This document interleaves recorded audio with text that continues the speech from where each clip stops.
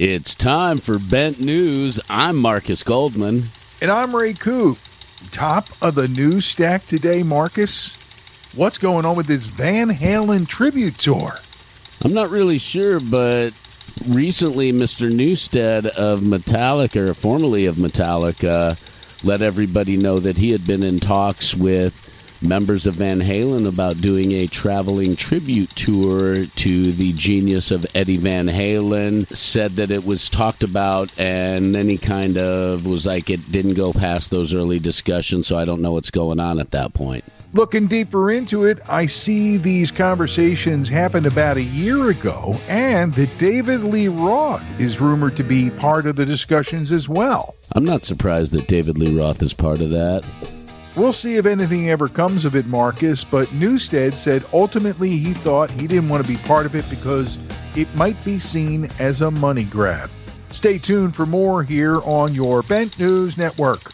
Billboard reporting that Billy Joel may be the next superstar of the 70s and 80s to sell the rights to his song catalog. This is absolutely crazy because the amount of money that he's going to command is so much higher than everybody else. He's going to make like $1 million. Marcus, that's not as much money as it was in the 70s when Billy Joel started his career. He will make $1 trillion. Dr. Evil Marcus giving his prediction.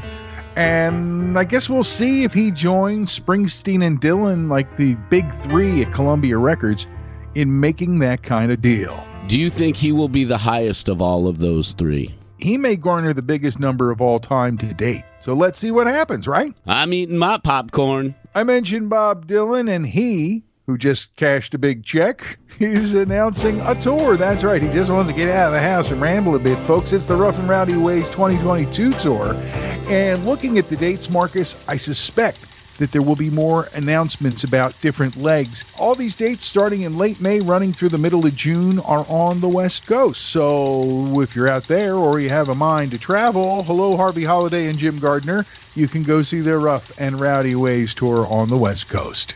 Robert Plant revealed his sense of humor recently when he was on a podcast talking about something that is kind of obvious and weird prophetically as far as looking into the future from back in the past. I saw something about this. You know, he has one of the most popular podcasts out there. We're like way down the list from Digging Deep, the Robert Plant podcast. And his episodes aren't that long, but he always says some funny stuff. And he compared his appearance now, which, you know, he's getting up there, to the guy on the cover. You know, the guy who had the big stack of sticks strapped to his back on Zeppelin 4? That guy. He says he looks like that guy now. I just thought it was hysterical.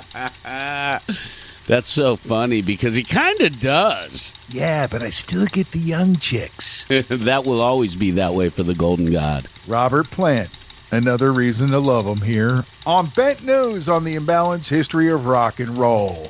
Sad news this week. A man who saw everything, the full arc of the record business, Artie Roop, aged 104, passed away this week, Marcus. 104. That guy won the game of life, living 104 years and being able to see the full and live the full life cycle of an important record label. Just what a life.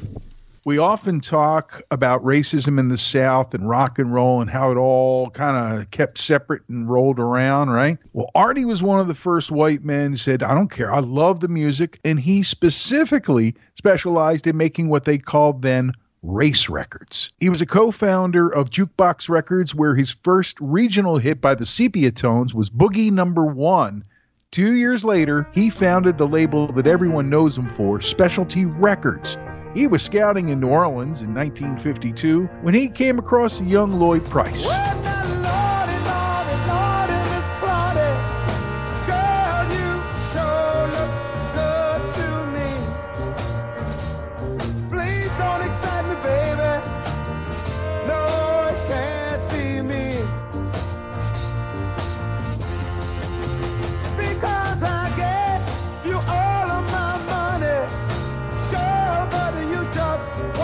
Treat me right. You like to buy And that's how Little Richard landed on Specialty. Thank God we had people like Artie Root back in those days, because they brought us so much rich and beautiful and important music. And he also was involved with a young Sam Cooke, too, before Sam Cooke blew up. What a life. A full, long life. Talking about life, Geddy Lee was in the news this week, Marcus, saying that the death of Taylor Hawkins has made him realize even more than before how precious life is. And more important to him than what kind of music he may or may not make is how he spends and his family spends the time they all have together while Ged's still with us all. Because none of us are getting younger, and no one here gets out alive. Geddy Lee is able to look at it philosophically in a positive way, because we all know the ultimate end, death. He really appreciates life and every day, and you can tell that when he speaks. And he's got some good advice on trying to live and enjoy life as much as possible. And speaking of appreciating life, Marcus, this week the great Eddie Kramer blew out 80 candles. And you know, he's birthday twins with the Animals' Alan Price. Both of them turning 80 this past week. Happy birthday. Keep on keeping on. Record Store Day is Saturday, April 23rd here in the United States, so go buy vinyl. Or anything. CDs, cassettes, I don't care. Just buy music. And enjoy that music you buy. And speaking of enjoying music you buy, you're going to get a chance to enjoy some new releases here in the next few weeks that we want to point out, Ray.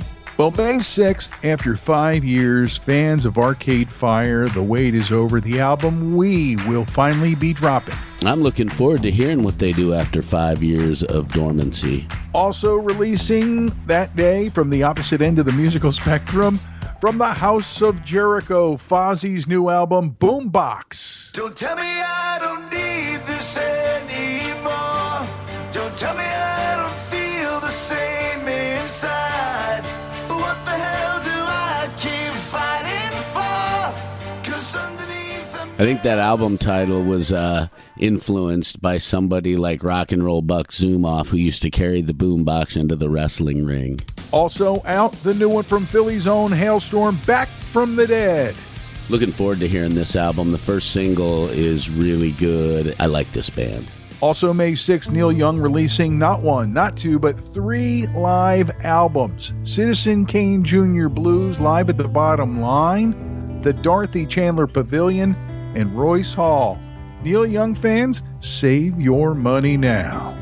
May 13, Black Keys, Drop Out Boogie Drops. Oh, yeah. Cannot wait to hear the whole album. That first single, Wild Child, is so good.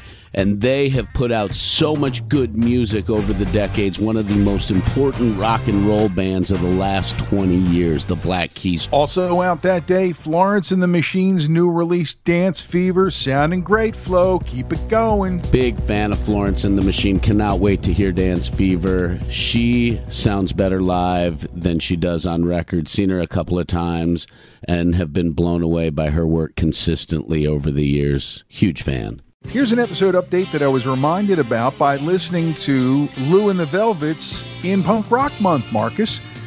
We've often attributed the quote about the first Velvet Underground album only selling 10,000 copies, but everyone who bought it formed a band to Lou himself. And I've seen it from multiple sources and double, triple verified with the research department that Brian Eno is actually the person who said that. So we learn as we go, Marcus. And we go into the final turn on Punk Rock Month this week. The final release of an incredible month of punk rock episodes. Yes, we are going to wrap it up with the world's favorite punk rock curmudgeon, Johnny Rotten and his band, the Sex Pistols. Right now. But seriously, it was fun to read up and do a little more research about the Sex Pistols and learn a few things that I did not know about them. And it was also fun to revisit a lot of the music I hadn't listened to in quite a while, getting ready for this episode. So we're excited to throw it your way. The Sex Pistols are always good for a goddamn laugh. There's no doubt about it. What he said, mate. I'm Ray Coob. I'm Marcus Goldman. And that's your Bent News Update. When you need to know, Get bent. It's NFL draft season, and that means it's time to start thinking about fantasy football. FantasyPoints.com features industry-leading experts and prognosticators using proprietary hand-charted data to help you score more fantasy points. FantasyPoints.com is the place to go for whatever kind of fantasy football you play. Whether you play fantasy football, daily fantasy sports, or do a little bit of everything, Fantasy Points has the meticulously researched content to guide you to victory. And why wait for the fall? Fantasy Points also covers the new spring football league, the UFL.